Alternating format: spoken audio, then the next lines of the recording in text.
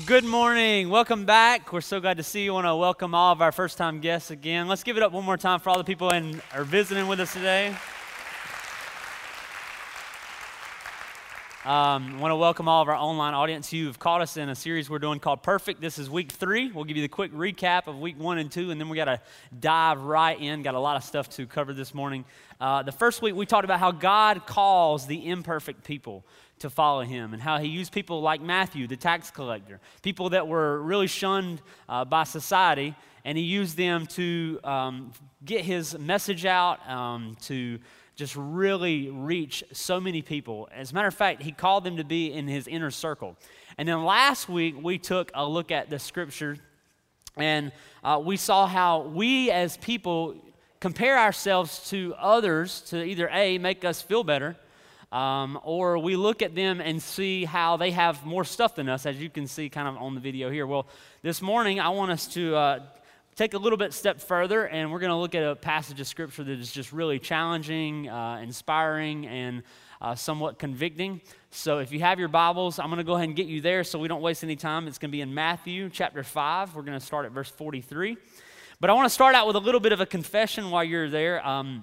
My confession is I'm not very good at following instructions. So I'll just be a little bit honest and transparent here this morning for you. When it comes to putting stuff together, I am that guy that does not open the instruction manual, okay, until I'm too far in and then have to deassemble, all right, and regroup. So if there's a loophole, an easier way, something that I can do to make it go by quicker, and it takes too long to read, so I just try to figure it out on my own, which leads to a lot of heartache and headache. So I like to be the guy that takes the book and just leave it out beside, still in the packages. These were by my wife. She told me if you lose these, I will hurt you. So here are a couple of manuals that we have. Our house, those of you that ever heard of the furniture company called IKEA, anybody ever heard of IKEA? It's you assemble the furniture, it's cheaper, and you go there to the store, it's like a warehouse, it all comes flat packed, and you put it together. So there's your saving of money. And they give you all these books, and so our house looks like IKEA threw up in it. Literally, even our daughter's bedroom, our living room, everything is IKEA. And so I like doing that. Sometimes, every time I start doing it, I'm like, I'm never doing this again, and then somehow we go back to IKEA and I buy more stuff. So I have this problem, and I'm going to just be really, again, we're being totally transparent.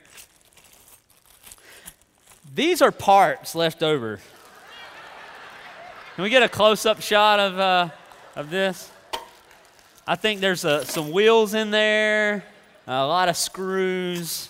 Brackets and bolts, I'm sure, are supposed to hold stuff together, and some stuff to like keep your furniture, your floor from being scuffed up, and that's why. So I have this problem of having parts left over. Anybody else, or am I the only one in here today? I'm the only one being honest today. Whether it's putting together toys at Christmas time or a fire pit or stuff, I want to find the easy way out, right? So don't look at the instruction book. My mom is a great cook, and so when I went to college, she gave me a couple of recipes that I could use. And one of those, my favorite, is monkey bread. I don't know if you've ever had that, and it's so healthy for you. And you laugh because you know exactly what it is. Basically, you take the biscuits, like the Pillsbury kind, you cut them into fourths, all right? You take a cup of sugar, cup of brown sugar and cinnamon, you put it in a bag, right? And then you take the balls of the biscuits and you shake it up and cover it in there real good. Then you melt the brown sugar and the butter. You take a whole stick of butter because that's good for you. You take a whole stick of butter, you put it in there, and then you pour it on top. You put it in a bundt pan, which has the hole in the center, and you put it in there for 20 minutes, and it comes out. It is delicious.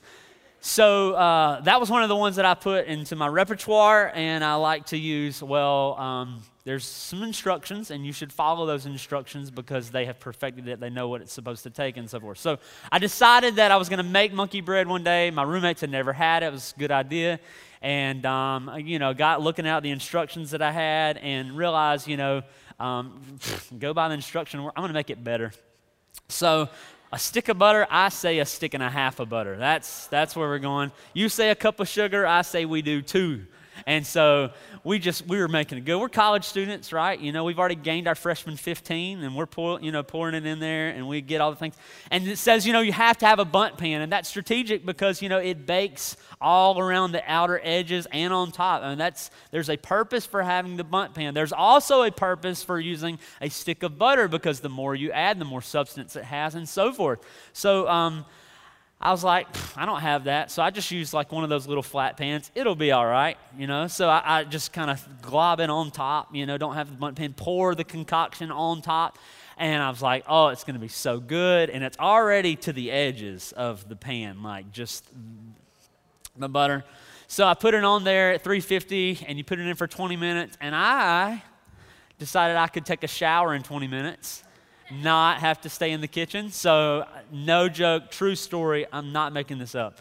I'm in there, and about 10 minutes later, I hear the door banging on.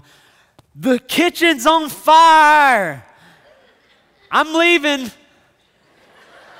It's me and my roommate Chris, and I'm like, wait a second, what? He said, I'm serious, there's flames coming out of the oven, I'm out of here. So I throw a towel and I run downstairs, and there is smoke, and it is just billowing out, and it gets better. And so I'm like, what are we going to do, Chris? And so we look, and what happened was I added so much. I didn't follow the directions. I added so much butter, so much stuff that it had overflown and had caught on fire on the elements underneath. So we didn't have a fire extinguisher. There is already like blackness on the back wall where it is just pouring out. And I'm like, what do we do? What do we do? And I go, I know. Give me a big cup of water. Now, y'all laugh because you know what happens. But I thought through this, guys. I'm serious. I thought through this. So what I did was I pulled, and when you add, firefighters, when you add, oxygen or air to the fire, what does it do?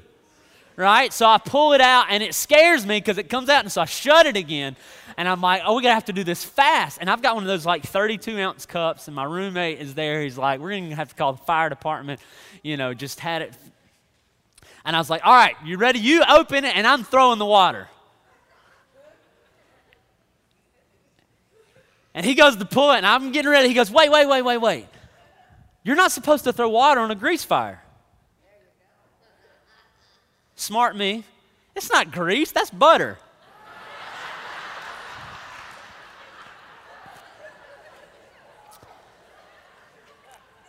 Apparently, I'm very convincing because he goes, you got a point. So he pulls the thing down, I throw the water, there is more of an explosion than it was, and I panicked at that moment, like, I don't know what I'm going to do.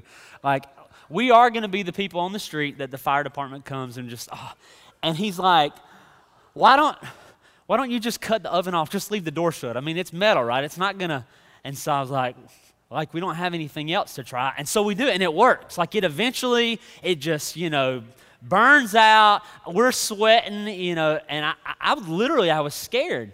And so, a lot of times when we don't follow directions, we can get ourselves in trouble, can't we? I mean, maybe you have had a situation like that, maybe not as extreme, but you don't follow instructions, you can end up in a predicament or a mess. Now, we laugh about that. Some of y'all are the total opposite. Like, you're the OCD, like, to the T.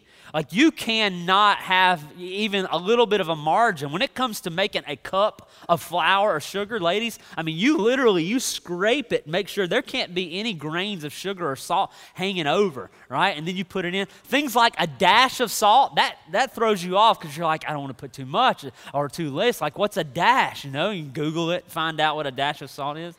Guys, like, when it says torque, the bolt to, 15 or 20 pounds, like, you're not me. I just tighten it. Yeah, that's good. You're like, I got to get a torque wrench, buy some tools.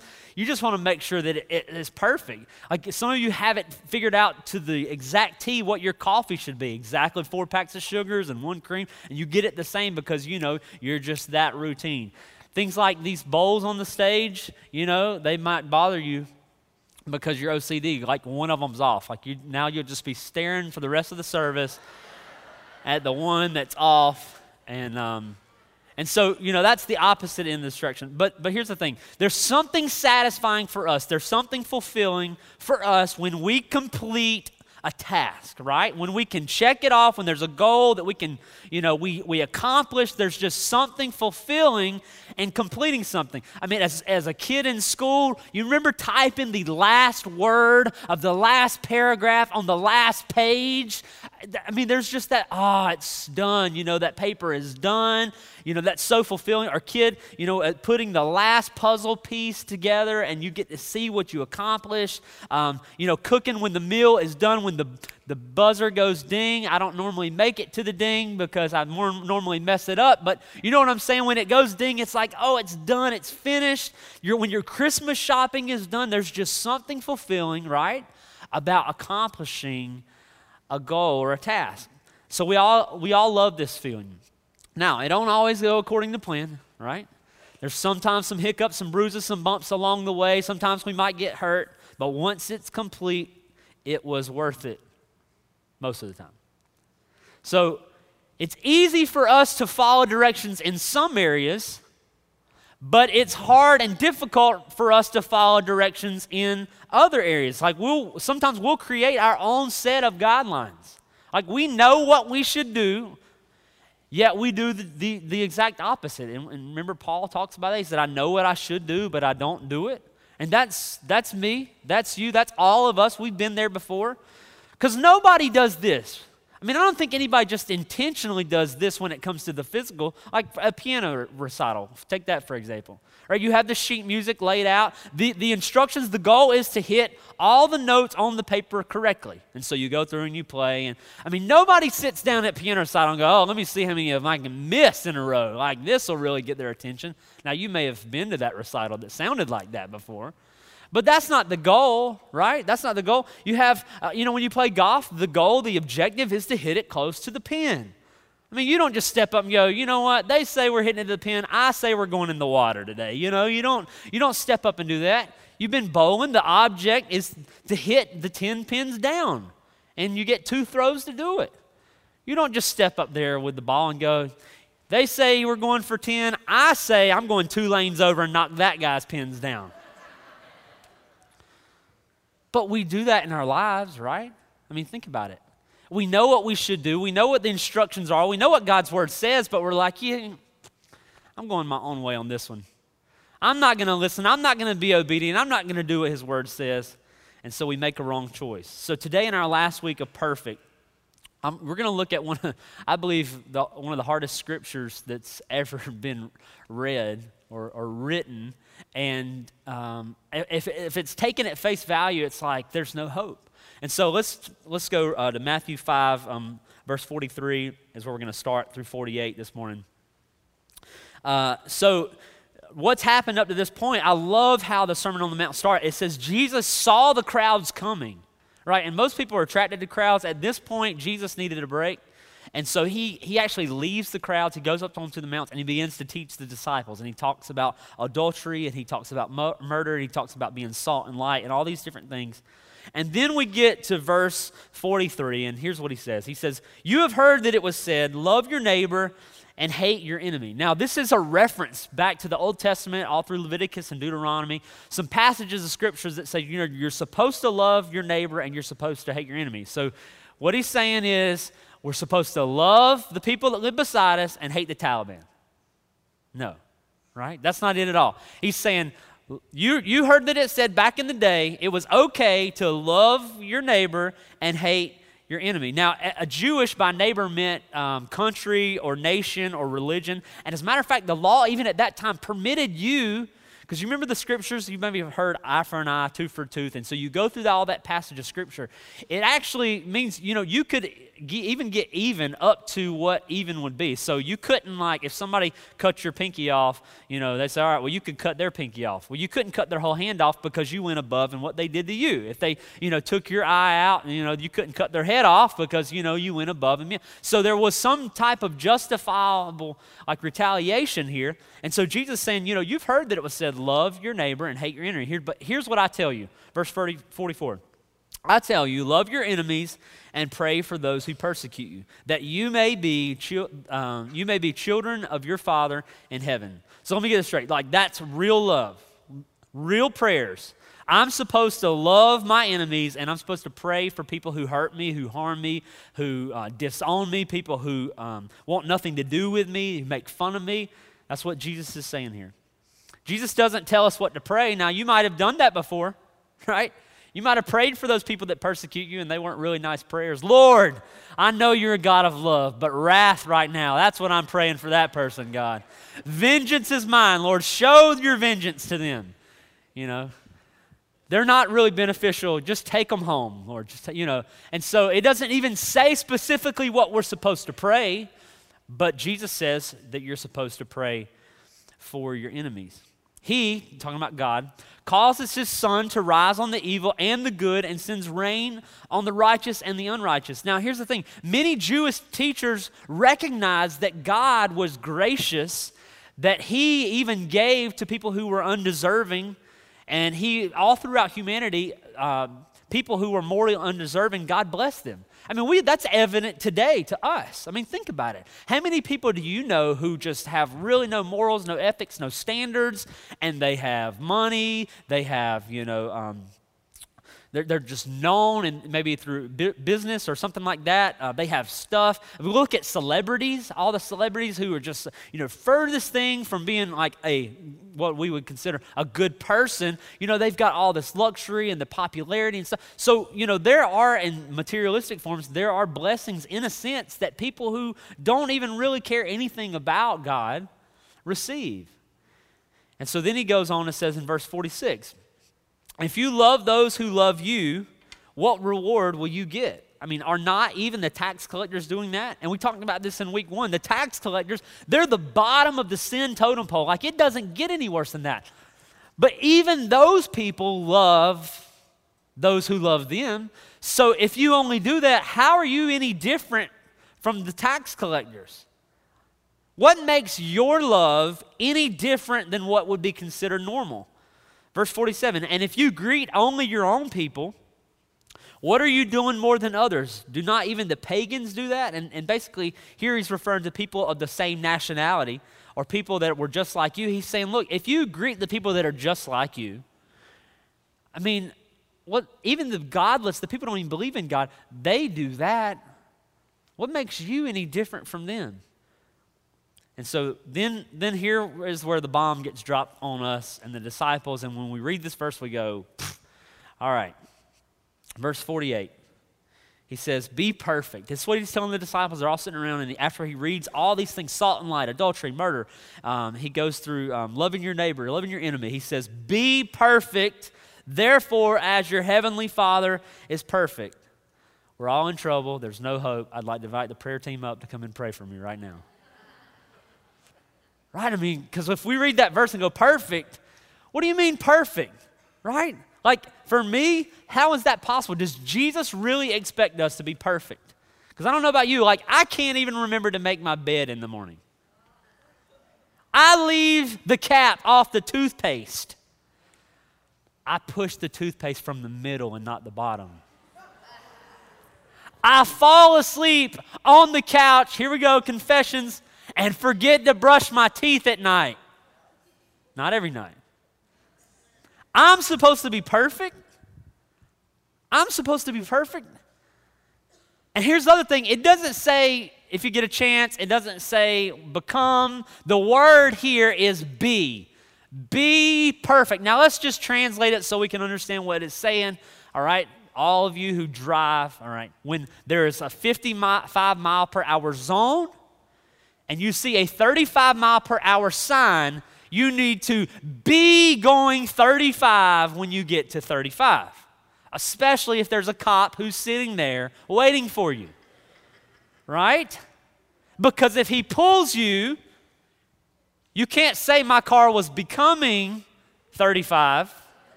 He will respond, you will be coming to court, right? So the message is be perfect, not become. Now, let's airport security. I've had quite many, I could share numerous stories, but we'd be here all day. But apparently I look like a terrorist because I get pulled out of line a lot. But have you ever tried to take a firearm on a plane? Ever tried to take a knife on a plane, right? I wasn't sure if you were aware, but they're illegal and you can't do it. The law clearly says that you cannot have it. It's not eventually when it's convenient, right? It's not if you get a chance to obey. Like you get pulled out of line and they're like, you've got a knife, which happened to us when we went to Colorado and me and my wife were there. They're like, hey, whose bag is this? I'm like, not again. They pull us over there and I'm like, I know I don't have anything. And she's sitting there, she's like, I don't have anything. And we're in talking and she's going through this. And I love how the TSA, they're like so smarter than you are. And, they try to make you feel, stupid. And so they're talking kind of down to us. And they go, what is this? And they pull out this knife that was in her bag that I had given her. Like, it's a black, flip out knife. And I was like, oh, here we are. We're not going to make our flight. But I can't say, I was working on getting rid of that. Right? I mean, my plans were we were going to Colorado. I was going to dump it somewhere there. No, it's right now. It's what it's saying. So when we read this, Jesus says, be perfect, therefore, as your heavenly Father is perfect. And so what is he really saying? That's what we're going to unpack today. Because our association is this. Perfect is sinless. Perfect is without error or without flaw. And if that's the case, we are all in trouble. So what does he mean? That's our association, because we can look at James 2:10 and it says, for whoever shall keep the whole law, yet even at one point offend it, he's guilty of the whole thing. And so if we've just messed up one, we're guilty of all of them. So how are we supposed to be perfect? So I thought it would be, kind of neat to look into the life and a day of a perfect person and what that looks like. Y'all want to do that together? So a perfect person, the alarm clock goes off in the morning, right? And they open their eyes and they're joyful from the very moment their eyes open. Before they even had their coffee or their Starbucks, they're just like, oh, another breath, another day. And then they're like, before I even get out of bed, I just want to read my Bible and I want to pray, I want to do my devotion. And they get up excited and they fix the perfect breakfast, right? And they're careful not to eat too much because that'd be gluttony, right? And so they eat just enough and they get dressed and they drive to work. And on the way to work, they don't get angry at the slow people driving in the fast lane, right? They're just happy. They're listening to the positive, good music, and they're driving the speed limit because you don't want to be guilty of breaking man's laws. And then on top of that, they get to work on time because they want to be ethical. They want to be, a good worker, a good employee. And they're honest. They don't waste company time or resources on things like Facebook. Y'all look so holy, like you've never gone on Facebook before at work. And then they don't get mad. They don't curse in their mind. They don't gossip, even in the forms of prayer requests. Guilty. They don't leave a minute earlier than 5 because, again, they're paid from 9 to 5. They don't want to leave a minute sooner. Still, again, no anger or yelling at drivers who can't drive as good as them. On the way home, they stop, and the guy asking for food, they give him some food. They spend time with their family when they get home. They cook another meal and enjoy time together. They don't ever overreact or get angry at their kids and lash out of their flesh. They're just always positive. They don't covet their neighbor's stuff. They don't ever go, oh, I wish I had that. They make sure they take their Sabbath every single week. They arrive at church on time. For those of you that don't know, that's before the first song starts. They honor their mom and dad even though they might be crazy. They don't lust after another person. They don't tell a lie, even a little white lie. They make sure they say their prayers every night, and they obey the greatest commandment, love the Lord your God with all your heart, soul, mind, and strength. Love your neighbor as yourself. And then they repeat 364 days of that out of the year. Anybody feel like you can do that? Me either. Because I don't know about you, I failed back when the alarm clock went off. So we are not perfect. There is nothing inside of us that's natural, that's perfect. So what does Jesus mean? So we're going to do a little word study here this morning. The word perfect is the word teleos, which when you translate to the Greek, now you might be saying, hold on a second, I'm having trouble with just the English language. Don't be throwing the Greek yogurt stuff in on me. When you translate the word teleos, it means mature or complete. Now here's what's interesting to know. All throughout Scripture, there's many different words used when you see perfect. 17 different scriptures and 19 different times the word perfect that we see in this passage of Scripture is used to mean mature and complete. So when we read that, be mature, be complete, just as your Father in heaven is mature and complete. Just like you and I, if I were to say, give me two other examples of the word big, you could say large or huge, or we have in the English language words that mean, like, in a thesaurus, to similar things. And so this word here that we see, perfect, means to be mature, or the idea of being complete. Now, it's easy for us to identify immaturity, right? Some of you go like, that's my kids right now. They're just at that age. Right before they're in the puberty area, they're just, the jokes, everything's funny. It just, you be mature. Why can't you act your age? I'm like 9, Mom, So it's easy for us to identify what immature is, and then also incomplete. Like that was my algebra homework all throughout school, incomplete. My teacher was gracious, though, every now and then. She'd let us say, do you have half or all? And I might be a couple short of half, but I'd say half and hope she didn't check it, which is wrong. Don't ever do that. So what does Jesus mean here? What does a mature, a complete person look like? Because all throughout Scripture we see Paul, even James, talks about this very idea of us being mature and being perfect. In Colossians chapter 1, verse 28, Paul, it says this, he is the one, he's talking about God, that we proclaim, admonishing and teaching everyone with all wisdom, so that we may present everyone fully, and the same word, teleos, mature in Christ. He's saying what we do is we proclaim Christ, we talk about him, we admonish him and teaching all these people with wisdom, so that, and this is for you, so that when we present you to God, that you are mature, you are complete. Like that's his heart's desire.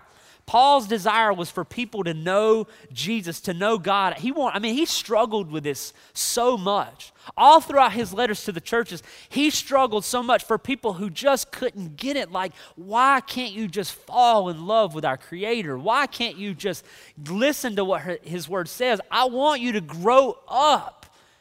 We see that all throughout Scripture. We see Paul just talking to churches. He is like, can't you just get it? Can't you just grow up?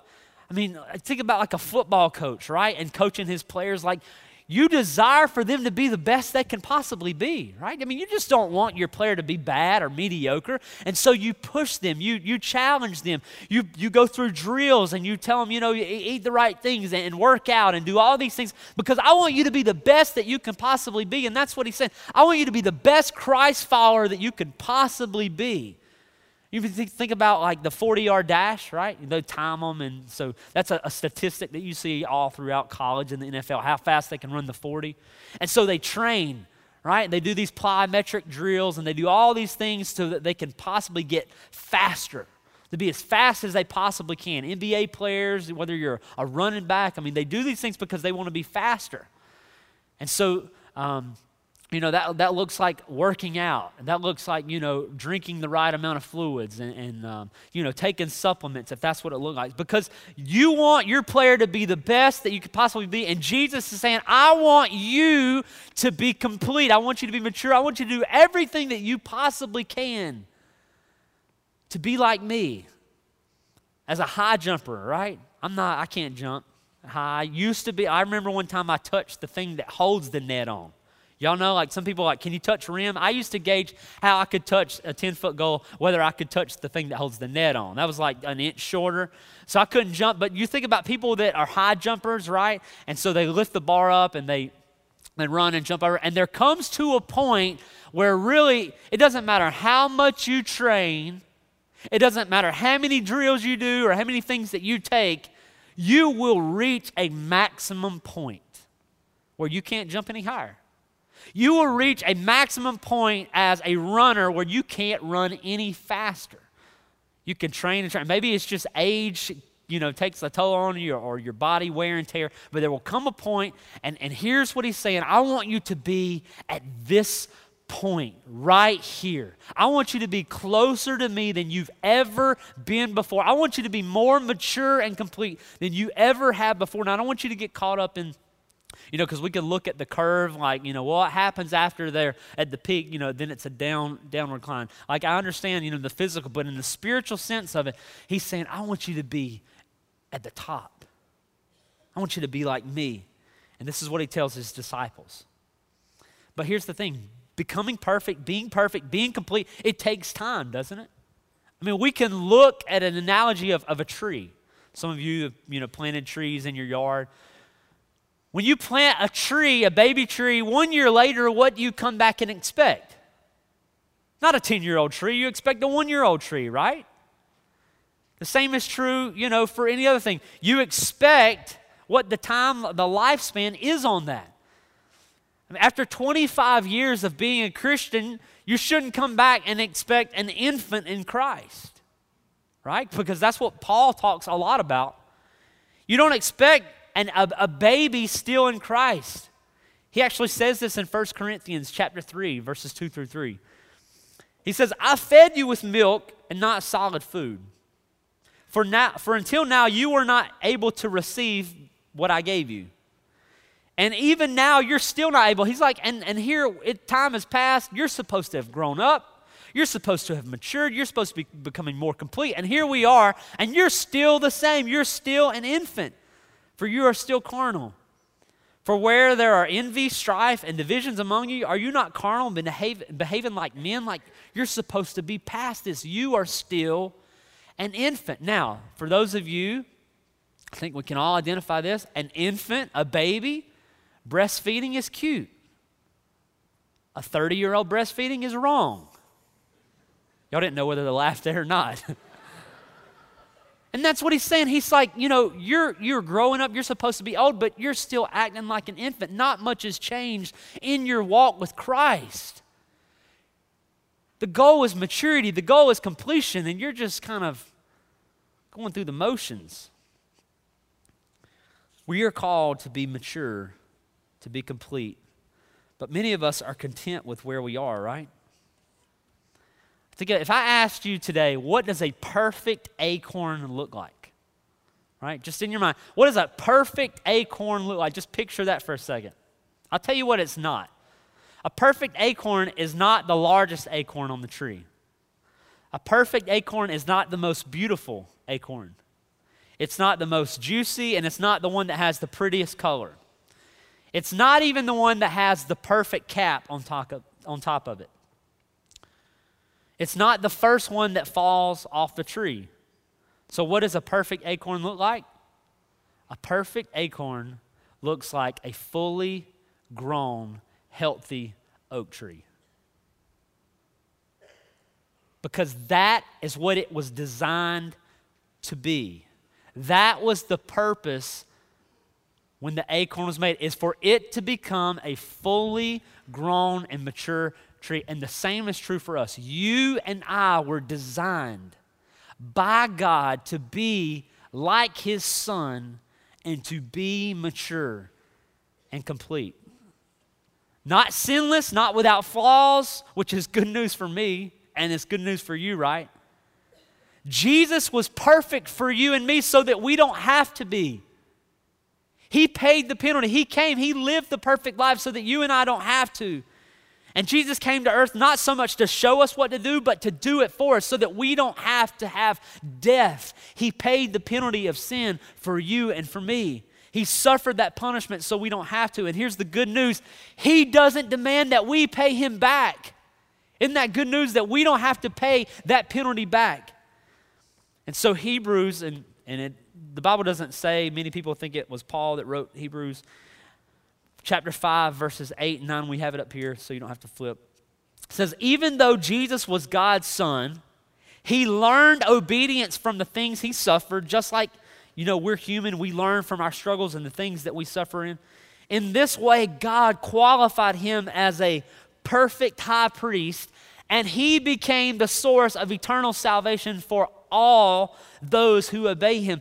Jesus came to be perfect so that you don't have to be. He came to be sinless so that you don't have to be. Now, we don't just disregard and dismiss that. We are supposed to strive with everything that we have to turn away from our old ways. But he did it so we don't have to be. And then in chapter 10, verse 14, it says, for by one sacrifice he has made perfect forever all those who are being made holy. He's made it perfect for you and I forever. God was perfect for you so that we don't have to be. God was sinless for you so that we don't have to be. And because of his sacrifice, he has made perfect forever all who are being holy. Because there's nothing perfect about us. The only thing that is perfect inside of you is Jesus Christ, if you know him. That is the only thing that is perfect for you. I brought this banana. My daughter, she eats a banana every morning. She just loves bananas. And I was just thinking about this. Many of you buy the bananas at this stage, or some of you buy them, when they're green. But there is a perfect time to eat a banana, right? I mean, think about it. You don't want to eat it when it's green. It's kind of hard. The skin, little sticks pulling it off, and the banana is kind of crunchy. But then it starts having the brown spots on it, right? It gets to the point where it's on the decline. There's that just peak time where, it's just luscious, it's perfect, it's ripe, you tear it off, and it's like the perfect banana. And that could be said for, an apple or watermelon or whatever that looks like. But God is like, you know what? I want you to be at that place where you are closer to me than you've ever been before. And then the next day, I want you to be so in love with me that you're closer to me that day. And then the next day, and it never ends. Because your hunger and your desire for me, for my word, to be like me, for wisdom, he's like, that's what I want you to be. When I look at perfect, when I look at mature, when I look at complete, that's my desire, that's my goal for you. And so in this passage of Scripture, Matthew 5:43 through 48, Jesus is telling disciples this. I want you to have the very mind of Christ, because if we were to look at that, really, if we just had the mind of Christ, everything would be fine. Like our world, if everybody had the mind of Christ, what would America look like today? The love, no murder, no shame. If we just had the mind of Christ, what would our town, what would our church look like? When we get to a place when we can love our neighbor and pray for those who persecute us, we're on the road to really becoming like Jesus. We are on our way to maturity, and we are on our way to completion. And so for me, going back to the beginning, I have a hard time, again, with instructions in books, right? And God's given us the instructions and the directions in His Word for us to follow. And some of us choose to take the bowling ball and throw it in 2 lanes over and completely, intentionally just won't turn away, unrepentant, just live our lives and ignore as though the instruction books don't even exist. And God's saying, look, I've given you everything you need to know right here. I've given you the books, and it's got all the answers that you need to know. It's got the answers For marriage, it's got your answers for your finances. It's got answers for raising your kids. It's got answers for being freed from sin. It's got answers from how you talk and how you think. I've got all the answers in that book if you will just read it, if you will just follow it, if you will just obey what it says. Because here's the thing, there are no shortcuts. There are no loopholes. There's no backdoor route to becoming perfect. It's work.